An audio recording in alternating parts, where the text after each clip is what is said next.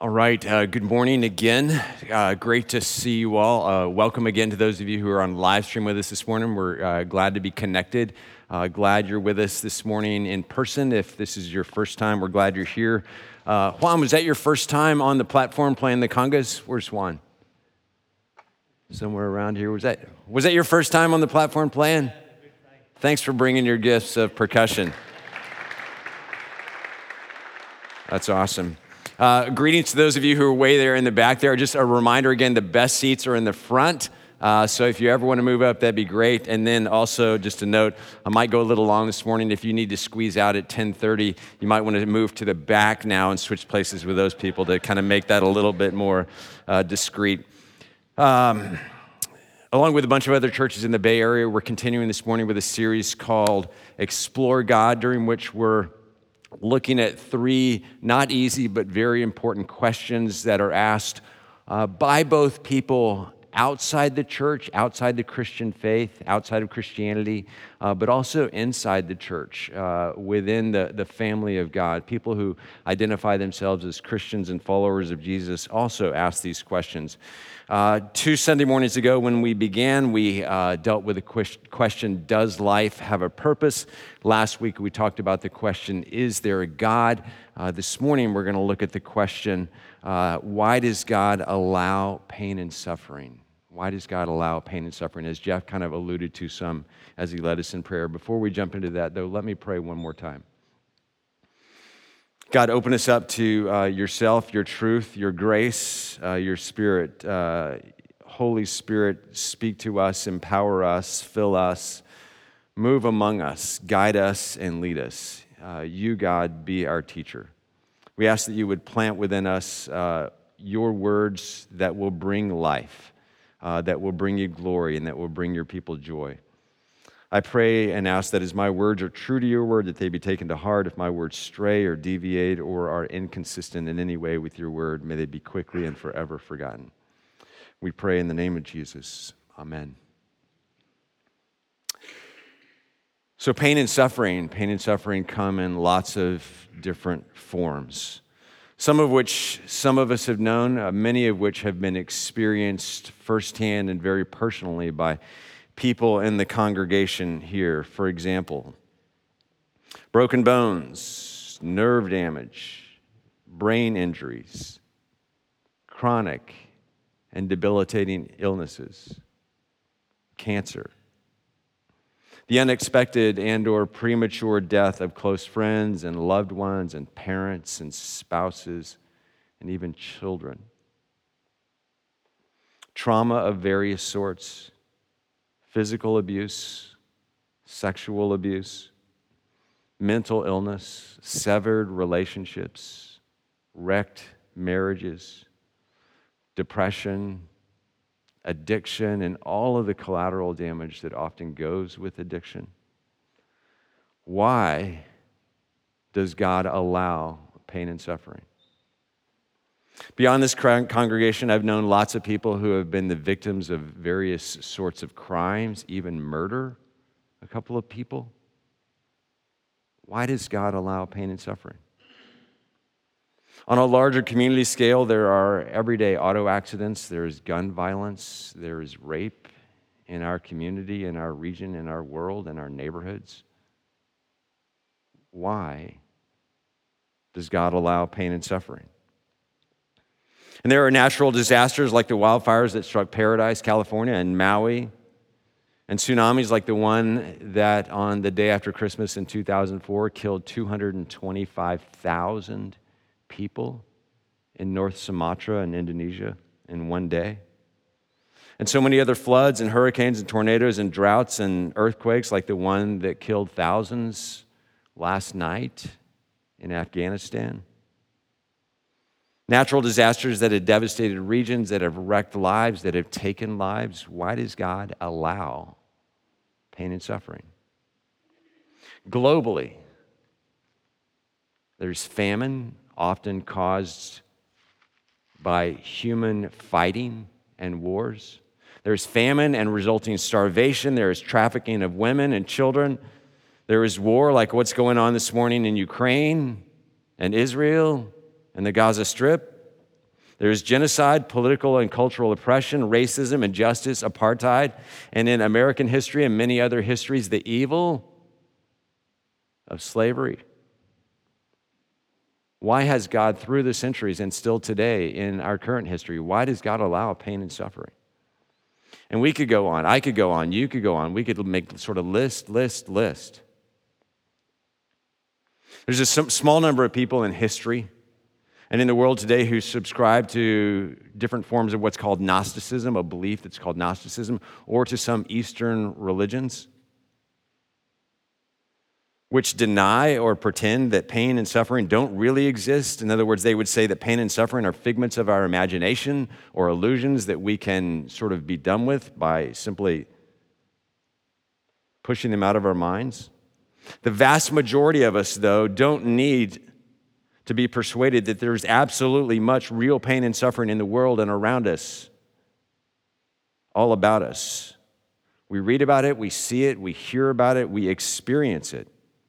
The question before us this morning, though, and the question that eats away at some people's faith or at the possibility of faith in a God that they're not sure exists, is why does God allow pain and suffering? And more specifically, why does a supposedly good and loving God allow pain and suffering in our lives and in the world? Or if there is a God, if there's a God at all, and if this God is, as you say, good and all-powerful, why does this God allow pain and suffering to exist and even sometimes to flourish? It is this question, this kind of basket of questions that we're dealing with this morning. But first, let me say before I go too far along, understanding why God, whom all summer long we called love, understanding why God, who is love, seems to allow pain and suffering is hard, especially if one is in the middle of pain and suffering oneself, or when a loved one is going through a really hard time, or even when someone simply reads about the pain and suffering or witnesses it in others, even others that one doesn't know. This is a really, really hard question. And honestly, there's not a single perfectly satisfying answer or response to this question. There's not. In fact, there are a variety of ways this question might be answered, and not a single one of them is completely satisfying on its own. But altogether, they may at least help us to think about pain and suffering differently, and or to think about God differently. And so with that caveat and or that hope, here we go. Why does God allow pain and suffering? I'm going to start with the fairly easy ones, elementary responses. First, the laws of nature. When God created all that God created, God embedded in his creation laws that would remain constant, which is good. And usually these constant laws of nature work in our favor, but not always. We like the law of gravity when we're out going for a run or when we're drinking a cup of coffee. Both would be more difficult without gravity as we know it. But when a person stumbles and falls, drawn to the ground by gravity, those bumps and bruises and broken bones are a result of gravity. But God is not going to suspend the laws of nature or of gravity because you are clumsy or you are careless or someone left a banana peel on the proverbial road. You're just going to have to deal with that. It's not God's fault. Similarly, if you drive your car really fast, too fast, around a corner at too high a speed, the law of centrifugal force may cause you to lose control of your car and crash, hit a pole, hit another car, and get really hurt, mess up your car, but you get really hurt because you and your car have failed to live within God's good laws of nature, which is not God's fault, but it's our own fault, the laws of nature. Secondness is the fallenness of humanity. From a biblical perspective, suffering is intrinsically related to the fall and the fallenness of this world. According to this understanding, there is no pain prior to the fall of man. There was no suffering before Adam and Eve's disobedience, their rebellion, their sin. Rather, suffering entered the world as a part of God's right and appropriate judgment of the world. As the Reformed theologian R.C. Sproul describes this, a righteous judge, in other words, God, must allow a lawbreaker, criminal, or violent offender to be punished and to suffer. How could a just or upright or fair or good or righteous judge not allow punishment for those who have committed acts of violence or crime of any sort? A friend of mine has written, we are not as innocent as we think we are in the pain and suffering realm. Our choice to disobey and distrust God is an incalculable offense. However, on this point, and this is very important, in chapter 9 of John's Gospel, some Pharisees asked Jesus, trying to again sort of corner him, why was this man born blind? Was it because of his sins or the sins of his parents? And Jesus replied, neither one. Thus, you and I can't come to the conclusion that any individual's particular suffering in this world is directly related to or in direct proportion to that particular individual's sin or sins. This maxim is more general than that. The fact remains, however, that if there was no sin in the world, there would not be any suffering in the world. God allows suffering as part of God's righteous and appropriate judgment, but God also uses it for our redemption. Stay tuned, we'll talk about this in a minute. Next is free will. We were made in the image of God, sort of a biblical idea from the very beginning. We human beings, humanity, men and women, are made in the image of God, made by God in his image. And God possesses free will, and thus each of us have a free will. God can choose to do what God wants to do, and God does. And so also we who are made in God's image by his grace have been granted the same freedom which we all love and for which we are all grateful. We want that freedom. What we don't want is all of the responsibility and accountability that goes with it, that goes with that freedom. God made us free, and it is that freedom that allows us to love God and to love others. If we were not free, we could not love. To love someone else requires freedom. Otherwise, we would be mere robots. But freedom can sometimes be dangerous. Just look at America. It can get us into trouble, and it can cause all manner of pain and suffering to those around us, to those close to us, to those in our communities, to our fellow inhabitants of earth. In his little book, The Problem of Pain, C.S. Lewis wrote these words. I have tried to show in a previous chapter that the possibility of pain is inherent in the very existence of a world where souls can meet. It's inherent. When souls become wicked, they will certainly use this possibility to hurt one another, and this perhaps accounts for 4/5 of the suffering of men. It is men and women, not God, who have produced racks, whips, prisons, slavery, guns, bayonets, and bombs. It is by human avarice or human stupidity, not by the churlishness of nature, that we have poverty and overwork. A commonly estimated figure is that as much as 90% of the suffering in the world comes through human causes, through wars, genocide, human trafficking, murder, torture, racial discrimination, domestic abuse, sexual abuse, rape, etc. And God doesn't want any of this. God's not the author of any of this. God's not responsible for any of this. God gives us freedom, though. Why does God allow pain and suffering? Because God has granted to us, made in his image, the gift and the grace of freedom.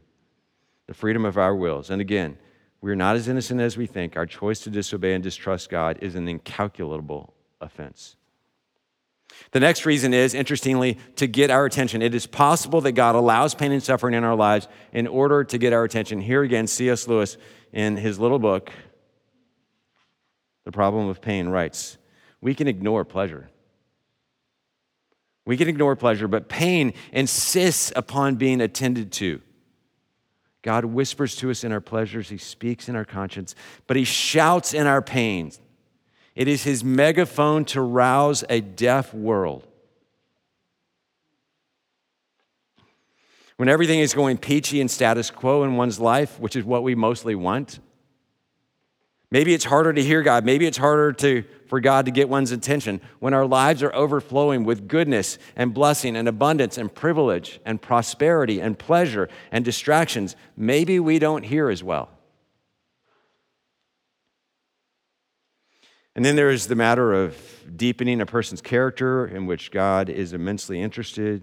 In the Apostle Paul's words in his letter to the Romans, we glory in our sufferings, because we know that suffering produces perseverance, and perseverance produces character, and character produces hope. When I read this, I'm reminded of how committed we are as a culture, as a people, as a race, to comfort and pleasure and sometimes even numbness. And we forget that there are more things that are more important than having all the toys that we want. From God's point of view, character is one of those. Similarly, God can use pain and suffering to reshape people as his sons or daughters. The author of the book of Hebrews wrote these words, "Our parents disciplined us for a little while as they thought best, but God disciplines us for our good in order that we may share in his holiness. No discipline seems pleasant at the time, but painful." Oh. My mom's here this morning, and I remember one time she washed my mouth out with soap when I was about 8 years old. One time, I thought she was the most wicked person on the face of the earth. However, did my language improve? Yes. Did I talk back to her ever again? No. Was what she did to me personally, hands-on, with a bar of soap, a painful act for her? Absolutely. Was it a means of discipline for me that was good? Absolutely.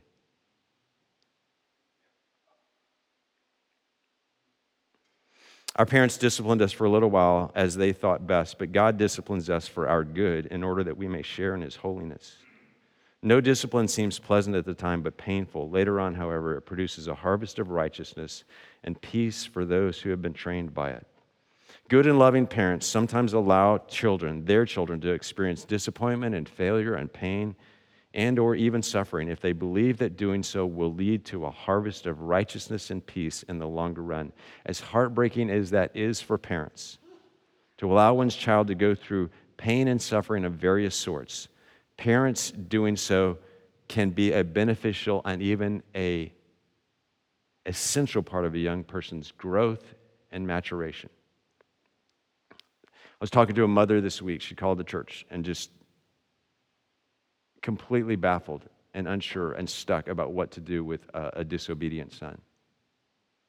And just everything in her was leaning toward caving in to give him what he wanted so that he would know that he was loved, to give him to help him out, to bail him out, to ignore all the sort of disrespect and everything else. And as we talked through it, the obvious answer became no. Discipline, even for your son at this age, is going to be infinitely better for him and for you and for your relationship in the long run. No doubt about it. Next, pain can also give a person more spiritual and eternal perspective on things. Again, from the Apostle Paul, this time from his second letter to the church in Corinth, Paul wrote, "Therefore, we do not lose heart, though outwardly we are wasting away, yet inwardly we are being renewed day by day. For our light and momentary troubles are achieving for us an eternal glory that far outweighs them all. So we fix our eyes not on what is seen, but on what is unseen, since what is seen is temporary and what is unseen is eternal." Just this complete reorientation for Paul, despite his difficult outward physical circumstances. And I could go on, and I'm going to go on, actually. But first, I want to pause and say two things here. Not every reason why God allows pain and suffering applies to every circumstance. All right?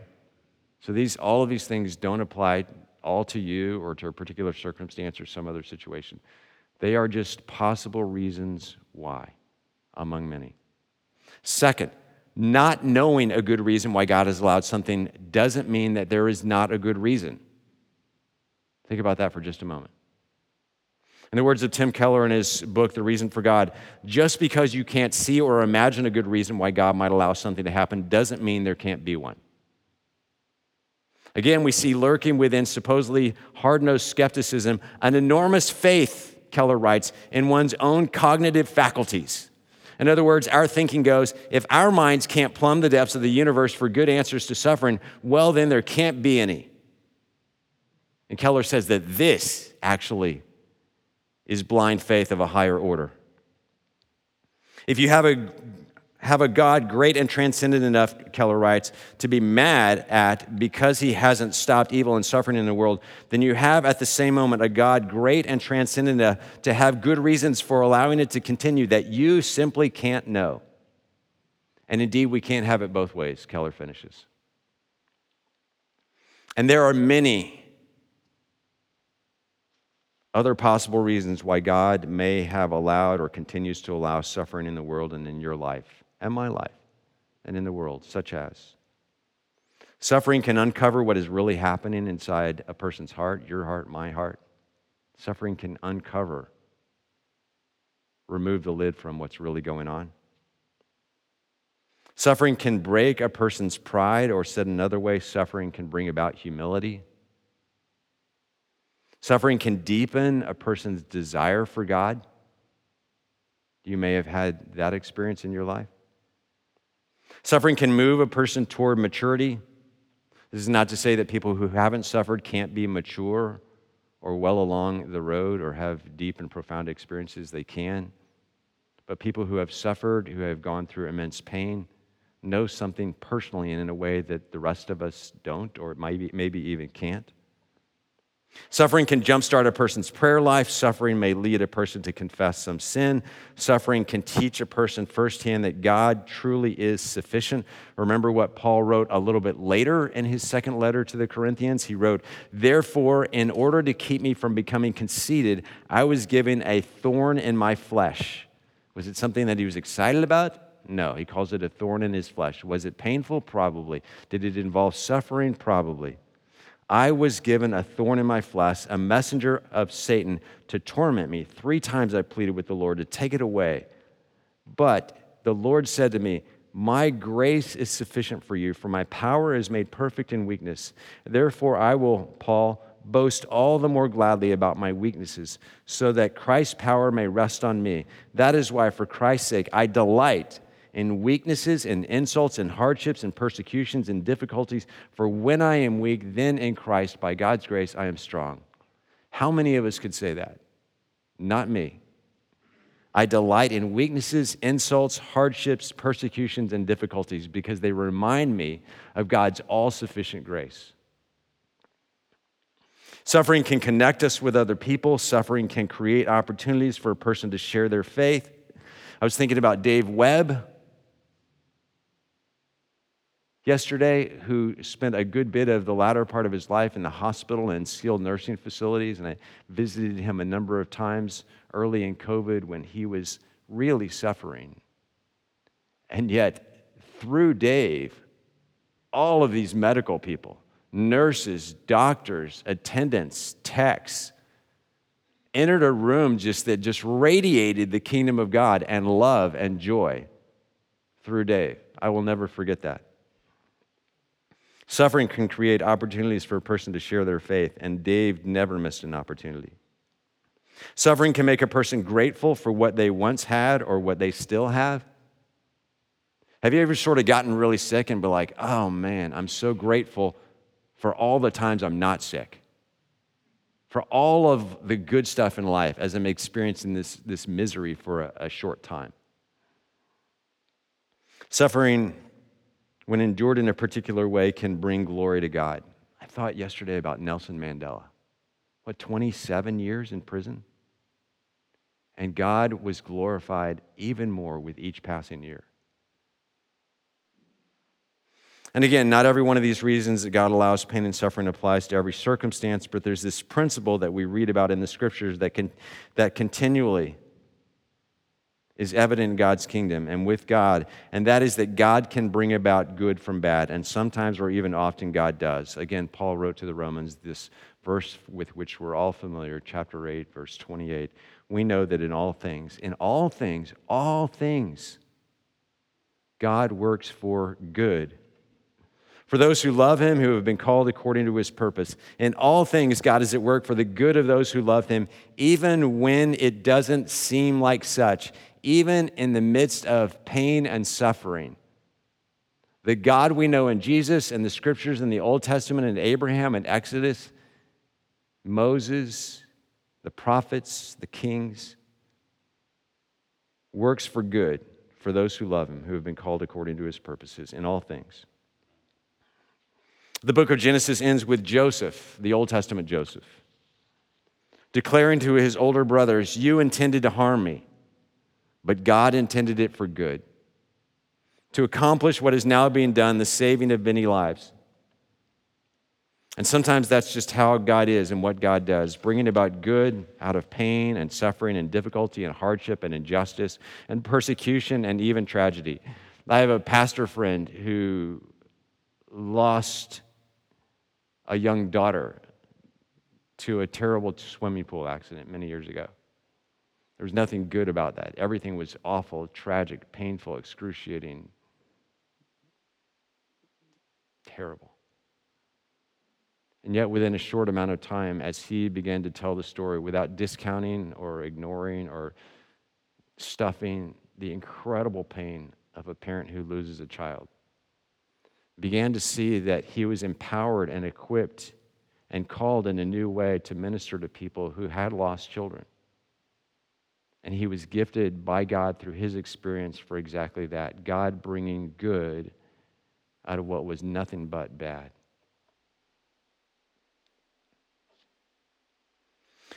Tim Keller wrote another example of this in one of his books. I'm going to read that in a second, but also want to recommend to you another book. I read it a long time ago. It's called A Severe Mercy by a guy named Sheldon Van Auken. And anyone read this book? Oh, a couple. Wow, a few people. That's fantastic. If you haven't, I recommend.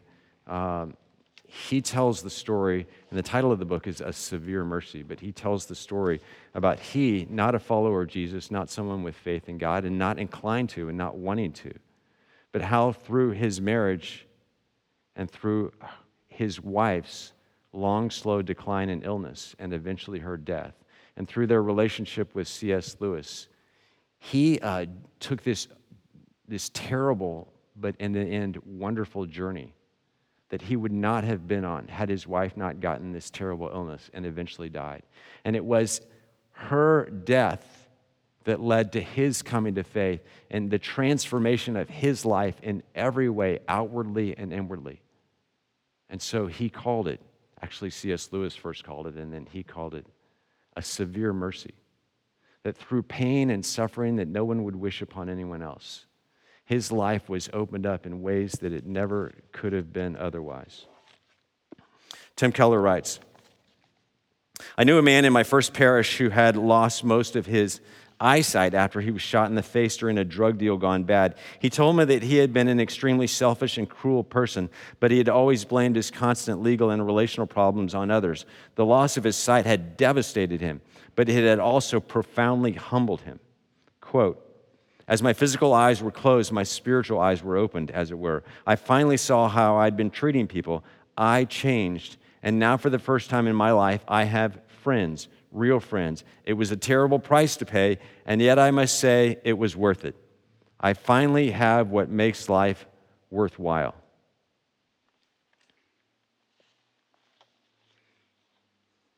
And none of us should one ever get the impression that God is either a fan of pain or suffering or the author of pain and suffering. He is not. Rather, God is compassionate toward those who experience pain and suffering. One need look no further than the Son of God, Son of Man, Jesus, in his earthly life and his travels and his interactions, constantly exhibiting compassion to those who were suffering in a variety of ways. Exhibiting how not just Jesus, but God the Father cared for people and met them in their pain and suffering. That was his life. And yet it can still be problematic for some people, many people, most people, that there remains inexplicable and intolerable pain and suffering in people's lives and in the world for which there seem to be no reason or justification or purpose. God may be compassionate, God may truly care, but pain and suffering are still pain and suffering. All the reasons for such above often do not actually change reality. It doesn't get God off of the hook, someone argues, and that is true.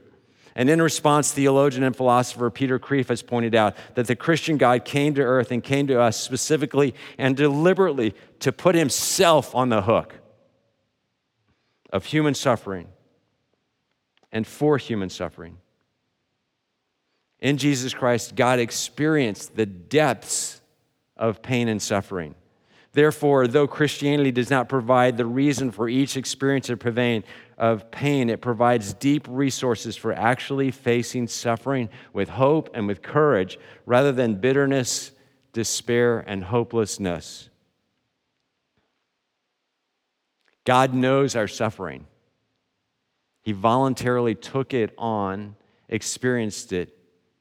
Every temptation, every pain, every suffering that we could have, every ridicule, every ostracization, is that a word? Nails in his hands and a spear in his side. And yet there is more. If that was it, that wouldn't be enough.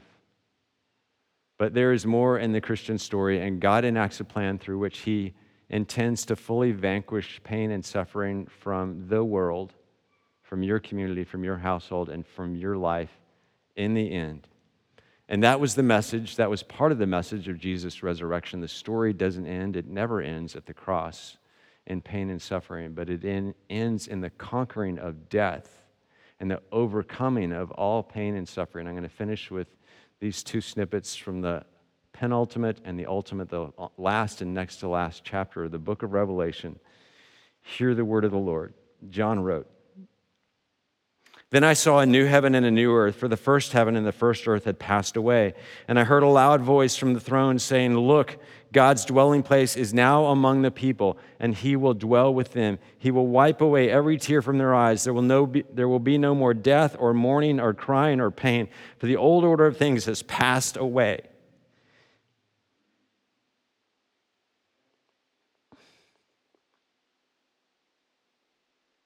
The wars, the fighting, the abuse, the hate, the racism,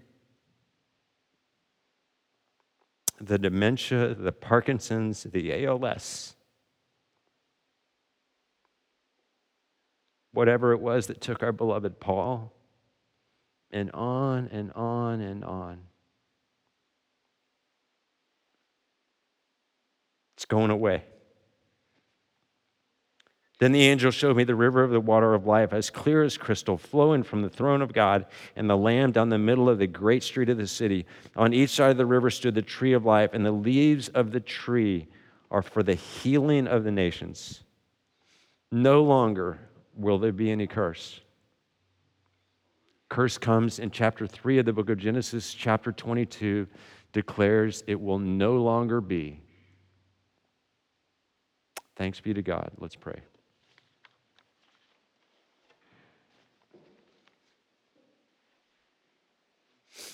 God, heal the nations, heal our hurts. I want to say, save us from pain and suffering. And yet we know that Jesus himself said, "Blessed are those who are persecuted." Help us to understand, and more than understand, to trust you in all of this. Give us courage and resolve when we are going through or experiencing various forms of pain and suffering. We do not run to those, but in the midst of them, give us the grace to walk that road, those roads. We thank you that you've gone before us in pain and suffering, that you know what it is to be brokenhearted, and you are full of compassion and will forever be. We thank you that you took our death on the cross, our penalty, our crucifixion, so that we didn't have to. We thank you and praise you that, as we sung earlier, you are raised from the dead, and in your resurrection we have hope, not only for ourselves but for the world, being redeemed one day fully. In the name of Jesus, amen.